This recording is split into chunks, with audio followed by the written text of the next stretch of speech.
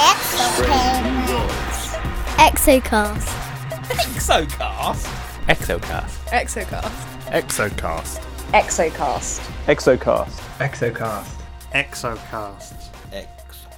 Hello and welcome. You are listening to Exocast, the podcast that takes you far beyond our solar system to explore much more exciting, distant extrasolar worlds. I'm Andrew Rushby, and as always, I'm joined by Hannah Wakeford and Hugh Osborne.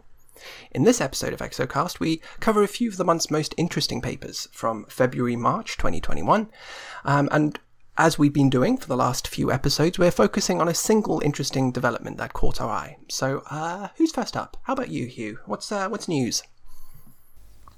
Sure. So this month I went for Actually, it's not accepted paper yet. It was only submitted. Sorry, that's my caveat. Okay. That tends to be what I go for. Yep. So this may change in eventual publication. But the paper is called "The Chemical Link Between Stars and Their Rocky Planets" by Vardhan Adebikan et al. So we often talk about exoplanets as if they're the kind of headline acts, and the stars that they orbit are relegated to, second or lower on the bill, But actually, every exoplanet is obviously born around a star, and the properties of that star probably influence how that birth occurs. Every way we have to detect and characterize exoplanets as well is influenced by the star that they orbit. So we really need to think of exoplanets not as these solitary objects that are interesting by and of themselves, but as a star-planet system. And actually, in some ways, we're lucky that, stars are obviously bigger and brighter than planets, and we actually can have a really good understanding of them, even when the planets that orbit them are still kind of iffy, So that includes the bulk properties of the star, how big and massive they are, but also things like the exact chemical makeup of the star. And we can do this because each chemical element in the atmospheres of these stars absorb light at a specific wavelength, and the relative depth and width of these absorption lines in the spectra of the stars can precisely tell us the elemental abundances, especially for kind of FGK stars, so stars a little bit bigger or a little bit smaller than our Sun. And so we can know how much iron, magnesium, carbon, silicon, etc., even down to obscure elements like yttrium, are present in the stars to precisions of only a couple of %. So way better than we could ever hope to do for a planet, really. And because stars like our Sun burn almost exclusively hydrogen, the chemical imprints that we see in those stars should be the same as when the star, and therefore the planets around the star, were forming. And one thing is clear from the measurements we get for stars is that the universal elemental abundance is true everywhere, right? I mean, it's universal. So, carbon, nitrogen, oxygen are much more abundant than rare earth elements. And when it comes to solid material, it's iron, silicon, and magnesium that are the kind of key universal ingredients that make up rocky bodies, basically. So these three should make up the bulk compositions of planets across the universe that are like the Earth, so terrestrial planets. So that means iron cores and magnesium silicate mantles.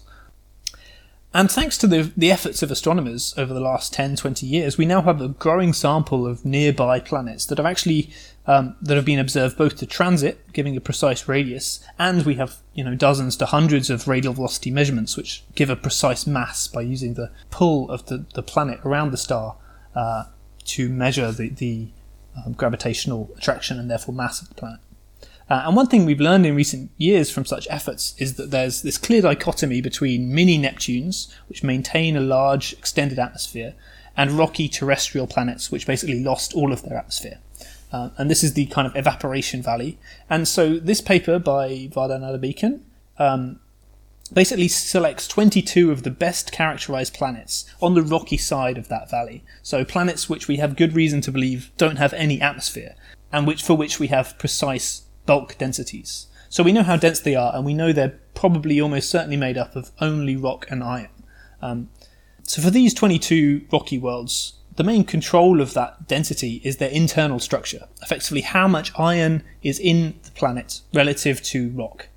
And this approach, by weighing a planet's core using the bulk density, this has been done for many planets in the past. Typically an individual planet detection paper, when you have constrained a density, you're able to say, okay, the core of this planet must be between 20 and 40% or some range. But what this planet does, and it's a bit different, is that they compare the derived densities to the primitive elemental abundance that the star suggests should have been there when the planet was forming.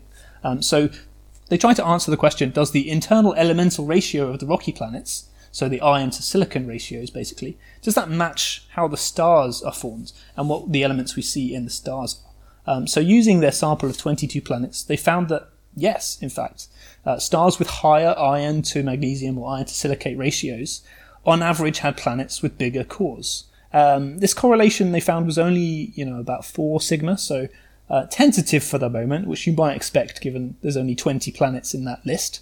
And indeed, it wasn't unexpected. So astronomers have been assuming that this relation has been true for a few years. But this is the first time we actually have really good evidence that stars and planets are both born from the same chemical mix, and that planetary interiors can be basically constrained using what you see in the stars. There are some caveats, though, of course. So for one, the range that the planet densities is a lot higher scatter than the range of stellar abundances. Now, some of this is because we can measure the stellar abundance very, very well, and we can't measure the planet densities that well. But also, it seems to show that there are extra processes there which can sprinkle in some randomness. We see it in our own solar system with Mercury, and we end up with a very high iron planet, despite the fact that the composition of our sun matches the composition of the Earth and not Mercury. So there must be some effects happening after formation, or maybe even during formation, which can either remove a lot of mantle or add extra mantle or iron. And also they found, so there is a few of these super Mercuries being detected, basically planets that seem to have much higher densities than the Earth. And so these kind of, while they were found around stars that are richer in iron than the Sun, they might be kind of oddballs. There might be, like Mercury, some strange effect producing them. But they found that even when they removed these 4 super Mercuries from the sample, the correlation remained. So even without these super high density planets, it seems to be that the more iron in the star, the more iron in the planet. And another caveat is that when it comes to calculating how much iron to silicate you expect in the planet given the star, the relationship isn't actually 1-to-1. So effectively, iron-rich stars form iron-rich planets, but somewhere along the line, it doesn't end up with quite as much iron as you might expect given what you see in the star. So what this goes to show is that looking in detail in exoplanet host stars can actually help us understand planet formation and tell us extra things about how planets can be formed. And with, TESS and more radial velocity consortia continuing to pump out some well-characterized rocky planets with really well-constrained densities, I think we're almost certainly going to find more links between the chemistry of planets and their stars in the future. That's an interesting paper, Hugh. I wonder, I'm thinking about the solar system, right? And if someone was looking at the 3 terrestrial planets, maybe Venus, Earth, and Mars, they might get a very different story from the various elemental abundances and core sizes from those 3 planets. Well, actually, I think they all match. I think the core size of Venus, Earth, and Mars all have, within a few percent, the expected elemental ratios of the Sun. So it's only Mercury where the relation breaks down in the solar system. I was really interested that we can measure these elemental abundances to within a couple of percent in the stars. Yeah. In the stars for something very specific, but we still don't know the stellar radii to better than 10% in many cases. So we can do 2 or 3% with the stellar radii for some of them, now. But for a lot of them, still, it's like there's still a huge amount of uncertainty associated with the stars themselves. Is what I'm trying to say, and I find that fascinating that we do generally ignore that.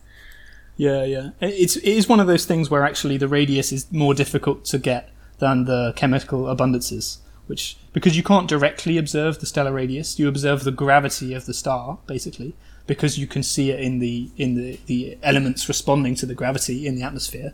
And then you can observe the distance of the star thanks to the parallax and the brightness of the star. And somehow between all those 3 you get the radius, right? But there's no direct way to measure the radius of a star, whereas you do get these direct elemental abundances. So yeah, it's one of these weird things, you're right. Another opportunity to shout out Gaia. Thank you to Gaia for giving us anywhere near much more accurate, measurements of those kind of things than we would have had 5-10 years ago. Yeah. And it's going to keep improving with every single release that we get. It's going to keep going, keep looking at these stars and trying to understand them. And I think it kind of is analogous to some of the stuff that we're doing, trying to understand these planets. Sometimes it's easier for us to measure things in exoplanets that are nowhere near us than it is to measure something in our own solar system. And not just because of the sheer statistical numbers, but because of the methods that we use to do these things, it's easier to do. So I think that that's a really nice kind of connection there. Andrew, what about you? What paper have you been reading this month? Well, I guess it's somewhat thematically similar, and if anyone was listening to our previous episode in which we discussed why we study exoplanets, there was a lot of rock bashing going on, and not in the good way. Neither of you... Geology rocks! Yeah, neither of you are very happy to learn about rocks, but I'm afraid we're going to have to talk a little bit about rocks here, because they are important. I like rock bashing, to be honest. Yes, hitting them with literal hammers, rock bashing, but it was more I like melting them and putting them in the atmosphere. Yeah. Okay, so they form rubies and amazing things. Unfortunately, not all rocks are that exciting, but all rocks are important, and especially some of the rocks that we're going to talk about here. So my paper is called Lithologic Controls on Silicate Weathering Regimes of Temperate Planets, and it's by Kaustubh Hakim and others. And it's appearing in the next edition of the Planetary Science Journal. So these researchers are based at Burns Center for Space and Habitability, and I found this a pretty interesting read because it's a paper that's close to my heart, my interests, in that it connects terrestrial exoplanets with some of those biogeochemical processes that I have discussed quite a lot on the show, but which remain, unfortunately, due to the lack of any real way to explore them in outside this natural laboratory that is the Earth. It's a relatively underexplored area in exoplanet science, and we're getting better at it. There's a lot of smart and passionate folks who are working to understand these connections a little better, with the recognition that doing so is crucial to understanding the climate and the atmospheric evolution of terrestrial exoplanets. We need to know about the rocks if we want to know what's going on with the climate. So in this paper, the authors investigate the operation of the carbonate-silicate cycle, which is definitely something I've discussed several times on the show. A quick reminder, it's a process that's thought to have provided this crucial feedback between surface temperature, atmospheric CO2, and the rate of weathering of minerals, of rocks, and their various assemblages. Now, a quick reminder for those who maybe have forgotten that feedback is that as the surface temperature increases, the rate of kind of chemical weathering of rocks on the planet's surface is also thought to increase, as that's a chemical reaction. And that's important because it happens in the presence of atmospheric CO2, which makes this nice weak carbonic acid solution with rainwater. And thereby that draws down some of the CO2 from the atmosphere into the ocean as those weather materials are washed in there and modified and oxidized and buried and all sorts. So the reduction in that atmospheric CO2 is thought to then reduce the greenhouse burden, reduce the amount of energy that's basically trapped by the atmosphere, which then lowers the temperature and therefore lowers the rate of chemical weathering. So the process slows down and you get this nice little seesaw feedback in which it never really runs away too much.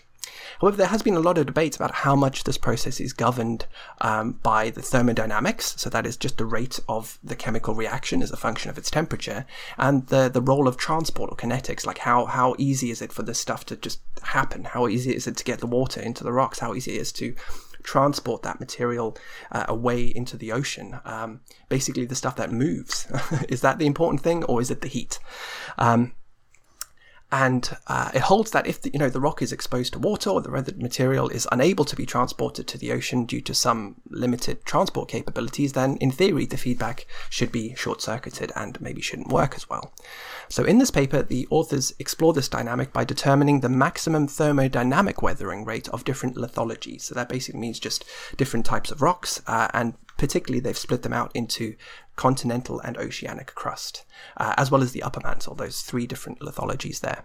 And they interestingly find that the continental crust is 1 or 2 orders of magnitude more weatherable than the oceanic crust and the upper mantle mineral assemblages. And I keep saying assemblages because another unique part of this paper was that instead of just looking at a single mineral, they looked at that mineral in situ with other rocks that might be realistic, in terms of where we may find them, not just on the Earth, but on other planets. And I think that's that in itself is a nice approach. The work that's been done before, whilst it is very good, has limited in application in that it is just a single rock type that you may be looking at here, whereas the authors here have taken a much more holistic approach to assemblages and thought, okay, well, what about if this rock, a bit of silicate, a bit of kaolinite, just chuck it in there and see what happens. It's going to affect it. So this is an interesting finding, that the continental crust is more weatherable, as it seems at least plausible for this mechanism to operate on planets that have even less continental crust than the Earth. And I remember being asked at a conference once, what if we, thinking about entirely ocean-covered planets or a planet with just a few islands dotted out, would this process operate, or how would it operate, or how slow would it go, or what level of CO2 would you need in the atmosphere for it to really work? And this suggests that the weatherability of these different materials hasn't been well explored, and that's kind of important for understanding how this might operate on planets with less or more rocks on the surface than the Earth. Furthermore, if we just think about the Earth, seafloor weathering, that is, the processing of the seafloor itself, was thought to be an important carbon sink in the Archean period, whereas might be a source of carbon now, actually. But it's very poorly constrained in our understanding of that. And much of what we know only came from a few lab experiments from the last century, and more recently from some great modelling work by folks at the University of Washington. So it's quite an underexplored area that has a very powerful control on how we understand the carbon cycle. So it's something that's definitely worth looking at. So, as I mentioned, the authors find that it's really important to consider the context, the lithological context in which the material is actually existing. It's not sufficient to just say model that silicate when pure silicate doesn't really exist in that planetary context. How weatherable the whole mineral assemblage is important, as that alters the thermodynamic PCO2 sensitivity, that is, how dependent on temperature the weathering reaction is when you hold CO2 constant. And that's always been modeled as kind of this power law reaction. So the big takeaway, I would say, from this paper is that on very dry planets that have low runoff rates, or planets that have elevated topographies where you can form a lot of young soils or young materials that are weatherable, and that weathering is not limited by that transport of fresh material, the rates of surface weathering might be 3 to 4 orders of magnitude higher than the Earth. So that is that their weathering rates become purely a function of PCO2 and temperature, so atmospheric CO2 and temperature. However, if the weathering is limited by that supply of fresh material, the standard negative feedback mechanism is kind of short-circuited, as it becomes then insensitive to both temperature and CO2. If you just can't get enough material to weather, it doesn't really matter how hot it is or how much CO2 you have in your atmosphere. But what these authors found was that an increase in runoff, which was always thought to linearly increase with temperature, so that is how much rainfall is falling on the rocks and how much of that is being washed into the sea, that was always assumed to be this linear response. As the temperature goes off, the rate of rainfall and the rate of precipitation and the rate of runoff does increase. But they found that it doesn't actually necessarily result from an increase in temperature, as was assumed, because this regime is actually not sensitive to runoff rates, only the rate of chemical weathering reactions, which I found very interesting. So they actually also found that due to this thermodynamic temperature sensitivity, as you approach very high temperatures, around about 70 degrees, the weathering flux actually begins to decrease with temperature, and then becomes purely a function of how much CO2 you have in your atmosphere. Now, this is a very novel finding, because it suggests that many of the carbonate silicate cycle models that we use, including mine, actually, may actually be wrong. And especially as they approach this tipping point of the runaway greenhouse when things are getting very, very hot. And you might actually end up with a positive feedback that actually ends up accelerating this process even more. The more weathering would lead to an increase in PCO2 and an increase in temperature instead of the other way around, and you get the greenhouse intensifying, which could very quickly lead to a runaway greenhouse situation. So that's something we're definitely going to have to consider and incorporate. And I must say, on a kind of on a more like individual paper level, this was an incredibly well-written paper with a huge amount of appendices, which I loved, loads of equations, so we can get there. We can make some improvements. And it was down the philosophy of reproducibility, which I liked, right? give you all the equations you need to really test this yourself. So kudos to the authors for that as well. One thing they didn't touch on, though, was the kind of implications for biosignature detection and atmospheric characterization here, as we often incorporate these kind of models, or at least that kind of biogeochemical processing or geochemical processing, when we're thinking about understanding the role of the atmosphere, ocean, and geosphere, if you will, the rocks, in terms of the chemistry. And if we're thinking about different abiotic, that is lifeless states, or different biotic states in which the atmosphere could exist, it's just really important to know the number of possible regimes that we could find, planets existing in. And this is going to be one of them. So they haven't touched on too much of the role of biology in the carbon cycle, which is considerable and very difficult to remove. But I think their approach, does provide this novel geochemical framework in which you can generalize some of these processes now, assuming there's no life, and we can kind of move forward with these models. So overall, an interesting paper that had some quite significant implications for understanding, I think, terrestrial exoplanets, especially those that are kind of at the limit of the runaway greenhouse. Do they show kind of examples? You talked about Archean Earth, but, is this applicable to Venus, for example? That's a good question. I'd have to get into the paper again to see if they actually did mention Venus, a Control F perhaps. But it doesn't. I can't recall off the top of my head if they did. That would have been an application. Venus 3 billion years ago, right, would be a planet that would be at this tipping point. And if there was some way to investigate that process or understand that process a little better, understand how we have a Venus and how Venus exists now, which is currently not well understood, then this would certainly have applications to understanding the last 100,000 years of potentially a habitable Venus, for sure.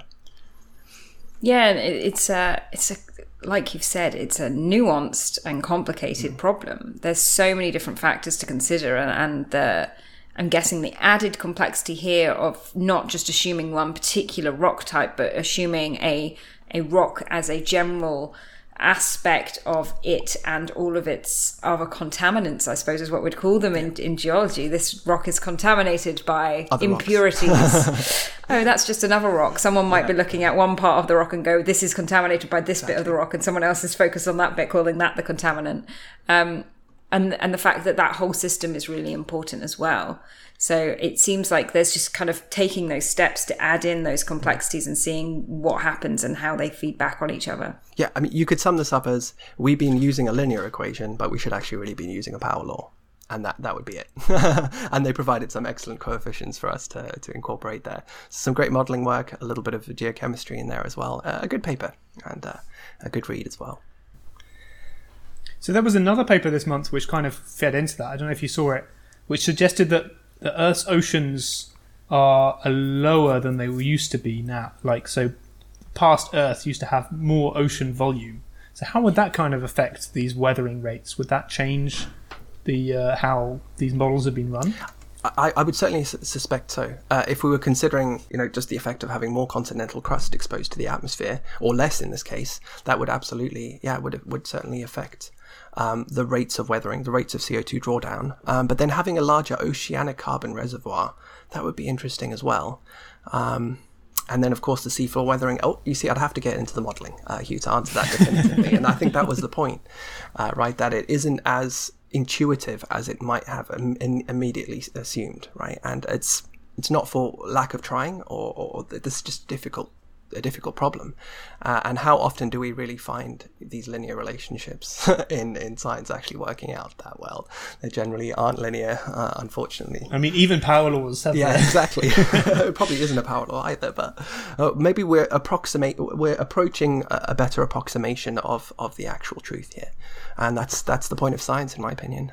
We're just getting a little closer. Well, along that similar vein, I think we all picked very, very similar topics this month in the Exoplanet news. And the paper that I looked at was called Water on Hot, Rocky Exoplanets, which was an AppJ letter by Edwin Kite and Laura Schaefer. And I really enjoyed this paper, not because it was short and sweet, but it also was just really clearly written with some very helpful schematics, which help convey what is very much an unfamiliar concept to me. So I'm going to try and go through and summarize some of the things that I think I've learned from this paper. So for a start, I love that we are now at the point where we can just, the first sentence of this paper states as a fact that most sun-like stars are orbited by hot, rocky exoplanets. Worlds on orbits less than 100 days with radii between 1 and 1.7 Earth radii, with densities consistent with iron silicate. So rocky planets. Like, that's just nuts to me. We were talking about Kepler in the previous episode about, you know, how we were all we saw that happen. We saw how inspiring that was. Now things are just facts, and it's only 10 years later. It's just amazing to me. I absolutely love that. So I thought that was a really interesting, it kind of blew my mind when I read that as the first sentence of this paper. It's just something that we know, and it's really nice actually to be reminded of that every now and again. Just to take a step back and say, actually, wow, that this is how far we've come, that we can definitively say that. And no author, no reviewer has said, hang on, that's a little bit too much of a statement, right? No, that's fine. We can back that up with loads of evidence now. So this paper, they're looking at very specifically those hot, rocky worlds that likely started out, as Hugh mentioned in his news story, as mini Neptunes with thick hydrogen envelopes, which come from that original solar nebula. So over time, through different loss processes, their hydrogen escaped to space. And the authors here are actually investigating how the escaping atmosphere could facilitate a formation of a secondary dense water-based atmosphere due to reactions between the escaping hydrogen and exposed silicate mantle material. So this is talking about surface lava reacting with primordial hydrogen to form water that then is dense enough not to escape from the planetary atmosphere. So here is the process that they propose in the paper. First, the hydrogen is oxidized in a reaction between it and iron oxide at the magma-atmosphere boundary. So we're talking about essentially a full magma ocean planet. Then there's hydrogen atmosphere on top of that. The reaction between that hydrogen atmosphere and that exposed magma, so that exposed kind of lava, between that iron oxide and that hydrogen, it allows that the motion of the magma ocean, had to do that, allows the process to kind of reach an equilibrium state, resulting in an atmosphere of hydrogen and water between these two. Because if you react your iron oxide with your hydrogen, you end up with water and iron. And that iron actually, because it's heavy, it's dense, it sinks to the core of the planet. So you're then removing that iron from the system. Then the cycle of the magma circulating that water deeper into the planet means that you've got more iron oxide exposed to the hydrogen, allowing that reaction to take place again and again and again, creating more water and more iron on its own that then sinks and forms the core of this planet. So it's like a convection. Like a convection cells, yeah. Interesting. So one of the really interesting things is that water actually dissolves quite happily. It sits quite happily in a magma ocean. Our mantle is full of water. The Earth's mantle is absolutely chock full of water. So you can actually sequester quite a lot of water in this process of drawing it into this magma. So one of the things is when you reach this equilibrium state in the atmosphere of this hydrogen and this water, the water is between 1 and 2 times as weighty as that hydrogen atmosphere alone. So it's just heavier. And we've now sunk all of our iron to the core, and the water is soluble, so it's mixed in that rock, and you're storing it, leaving behind the hydrogen primordial atmosphere. And you're reducing actually the pressure of that hydrogen primordial atmosphere by creating more water, drawing it down into the magma ocean. At the same time, the star itself is causing that hydrogen to escape from the planetary atmosphere. So the hydrogen is being forced away from that planet, and you're reducing the pressure of the hydrogen in that way as well. So you've got 2 different loss processes of hydrogen happening at this point. Now, one of the things that they're kind of trying to postulate in this paper is that hydrogen atmosphere is actually what protects the water from not being lost at the same time.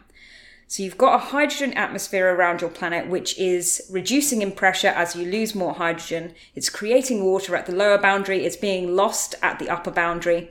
And the hydrogen itself is protecting the water from being mixed in the atmosphere enough to escape itself.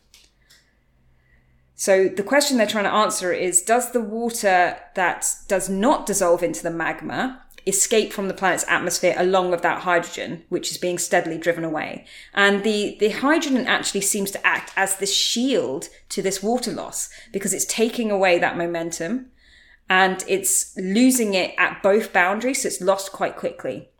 So the idea is that water is essentially being held much closer to the planetary surface than mixed up in the atmosphere. So the hydrogen loss, the change in pressure due to the reduction in the partial pressures of hydrogen, is actually helping the water being maintained close to the planet and driving it into the magma ocean. So once your atmosphere has kind of been blown away, you're devoid of hydrogen, you've removed all of the hydrogen, you actually end up with a atmosphere that is dominated by the heavy water that's been left behind. So you end up with an atmosphere which is made of water vapor that is more resilient to that escape because it can be replenished by the water that is in the magma ocean. So as you change the pressure, you draw out more of that water from that magma ocean. And the idea is that you've actually got a huge amount of this water in the magma ocean, such that process is it is dominated by the concentration of water in the magma ocean. Therefore, even if you lost a significant amount of the water from your atmosphere, you wouldn't be able to lose enough that you would run out of water. This process isn't describing water that's being drawn down from ices or the rocks themselves, but water that is being formed by that interaction on the planet itself with that reaction rate. So it's not talking about forming an ice that then gets sublimated and things like that. It is talking about that pure reaction process and looking at that reaction of the iron oxide with the hydrogen. So if the planet was further away from the star, it may still maintain a fraction of that hydrogen envelope. And if it's too close, it may even be too hot. And by the Jeans escape, so by the thermal escape of the atmosphere, it may lose that heavier water and become a bare rock. The authors then kind of go on to point out some of the uncertainties and limitations of this theory and the models that they've used. So that was incredibly refreshing to see from this theoretical paper. We're like, here's a process that we're trying to postulate. Here are the limitations associated with this process. And then they also outline some testable scenarios. So as an observer, I really like this part of the paper. Here's how we can test whether or not this is a viable hypothesis for the formation of a heavy water atmosphere, essentially. So what we need to do, what we need to look out for is first, spectroscopic characterization of the atmospheres. Can we make measurements that suggest that the atmosphere is over 50% water with a low C to O ratio, so a low carbon to oxygen ratio. So that means it's dominated by oxygen molecules, dominated by water. So that's the first testable hypothesis they're looking for. It has to be kind of over 50%, otherwise it doesn't fit with the hypothesis that you had this hydrogen atmosphere shielding and then replenishment from the magma ocean.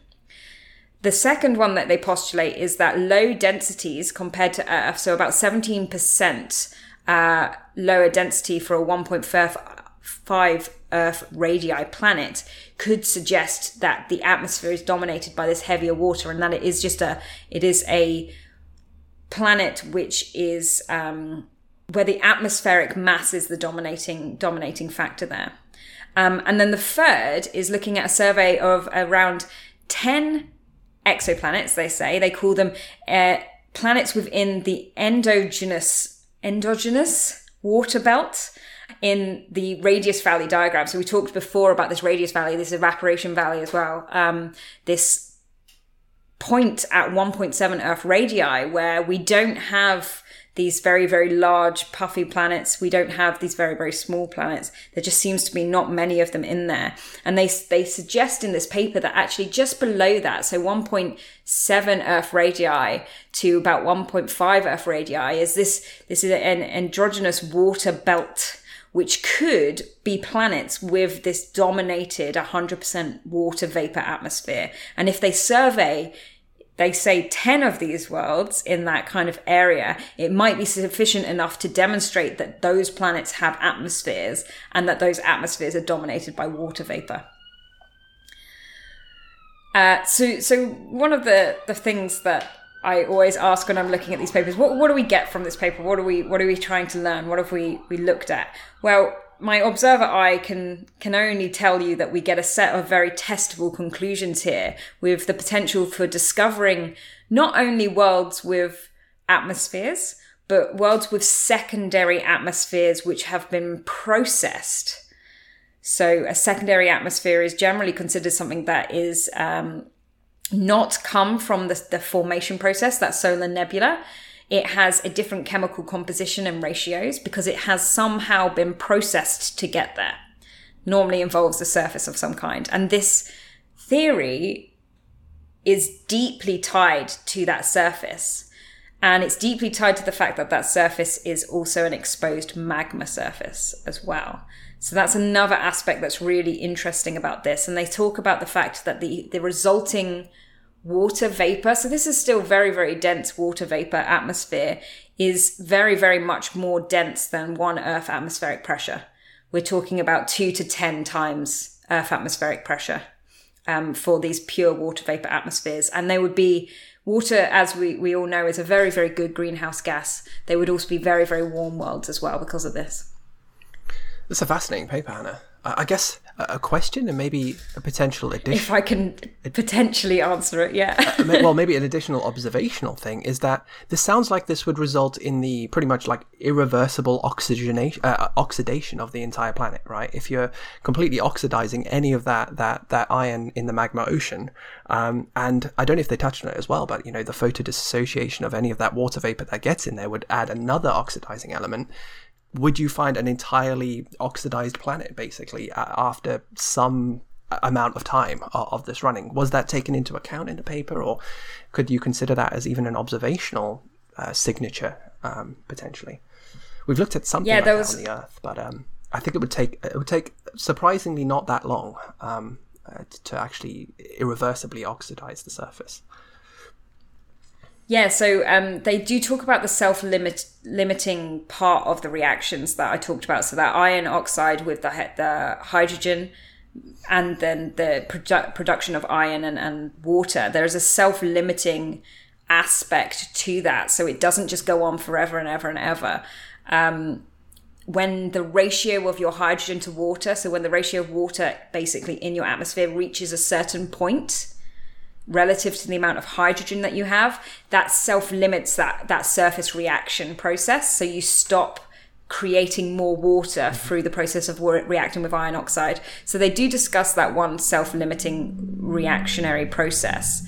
But they do also make it really, really clear that there is additional reactions that they don't consider, and that the interface between the magma and the atmosphere is the most important part here.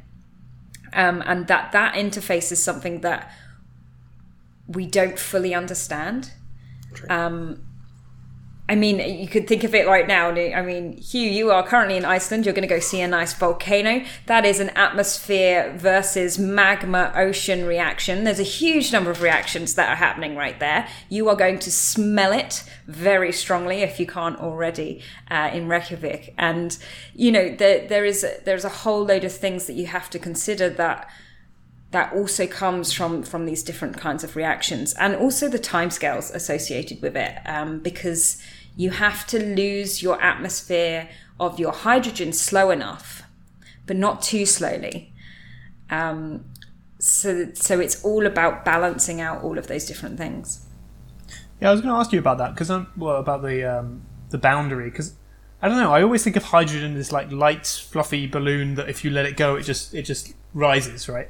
And it just feels weird to me if you have a big hydrogen atmosphere and then underneath it is like a 2000 Kelvin lava, magma, and that somehow the hydrogen isn't just going to be blown off by that immediately. Like, I don't know. I just never pictured a super Earth having a lava or magma ocean hydrogen boundary at all. That just seems like it would be unstable somehow. But what kind of lower boundary had you imagined? I don't even know. I just thought it would be solid. If not H or HE, then what? What else could there be? What lower boundary? What lower boundary are we creating there? I mean, it's a good point. It's really hard to imagine, but you have to think that all gases and all of the things that we talk about when we talk about this escape, we really are kind of focusing on Jean's escape, on this thermal escape, or some things focus on the hydrodynamical escape as well. And there is a distribution of velocities around a normal that those molecules have. So even if a majority of your molecules might be, escaping, you've still got that tail end of the extremes that have to be interacting with a boundary condition. The question you have to ask then, and models like this, and I know that they've done a number of investigations following these different magma interactions and how important the magma ocean is for sequestering material and giving off material as well. You have to think about, how much do I need? If it's just a little bit, then all distributions, thermal velocity distributions, are going to have those tail ends. They're going to have those little bits that do have that interaction. How important is that? So you've got to think about the fraction of that partial pressure that we're talking about. We don't talk about it as the pressure of the whole atmosphere. We talk about it as the associated pressure with that reaction and that region that we're talking about. So it is, it's a very good question, and it is hard to imagine, right? Yeah. I guess I thought because it's such high pressure, everything will be solid. But yeah, I don't know. Maybe this might be a good juncture to say, if any of the authors of any of our papers are listening and feel like we maybe didn't cover it as well as they would like, or they could answer any of the questions that we or our listeners have, please do get in touch, and we'd happily have you on the show, or at least produce a little soundbite or nugget. We want to be accurate. That's the most important Address thing. all complaints to complaints@exocast.org, exactly. Which doesn't exist. Yeah, I'd like to be told and corrected when I get these wrong, because I'm reading these papers and I'm trying to understand them. I'm trying to say half the words in there. There is, even within the field of exoplanets, like we've said many, many times, it's so diverse, it's so broad. There's a lot of jargon in there that even each of us individually may not understand. So I hope that when we're going through these papers, and we've been trying to do this, it's really interesting that we all kind of come up with themes and stuff. Mm-hmm. We do kind of stick in our own little realms and try to learn something new as well. So I found this really interesting, and they have a lot of really good diagrams that may help answer some of Hugh's questions as well. And Hannah, I just want to jump in here and say it wasn't just because of our current discussion, but because this was the kind of end of our news. And certainly I don't feel like I was entirely an expert on my paper either. So certainly any of our authors from our news segment this month, or any of the other months, get in touch. We'd love to hear from you. Please get in touch. Yeah, we would love to hear from you. Okay, well, don't forget to look out for our other episode this month, where we ask the deep question of why do we study exoplanets? And you can get in touch to let us know all your thoughts on the show at exo_cast on Twitter. And of course you can find all our other episodes on our website, exocast.org, or on iTunes, Spotify, and all good podcasting apps. Plus you can buy merchandise at our Threadless store, exocast.threadless.com, or if you just want to help us cover some web server costs, then you can of course contribute a few dollars at buymeacoffee.com/exocast. But for now, thanks very much for listening. Till next time. Bye. Bye-bye. Bye. Exocast. This podcast was brought to you by the Exocast team. Hannah Wakeford, a lecturer in astrophysics at the University of Bristol in the UK, Hugh Osborne, the TESS K-Ops Fellow at MIT and the University of Bern, and Andrew Rushby, a postdoctoral fellow in astronomy at the University of California, Irvine. Thanks for listening.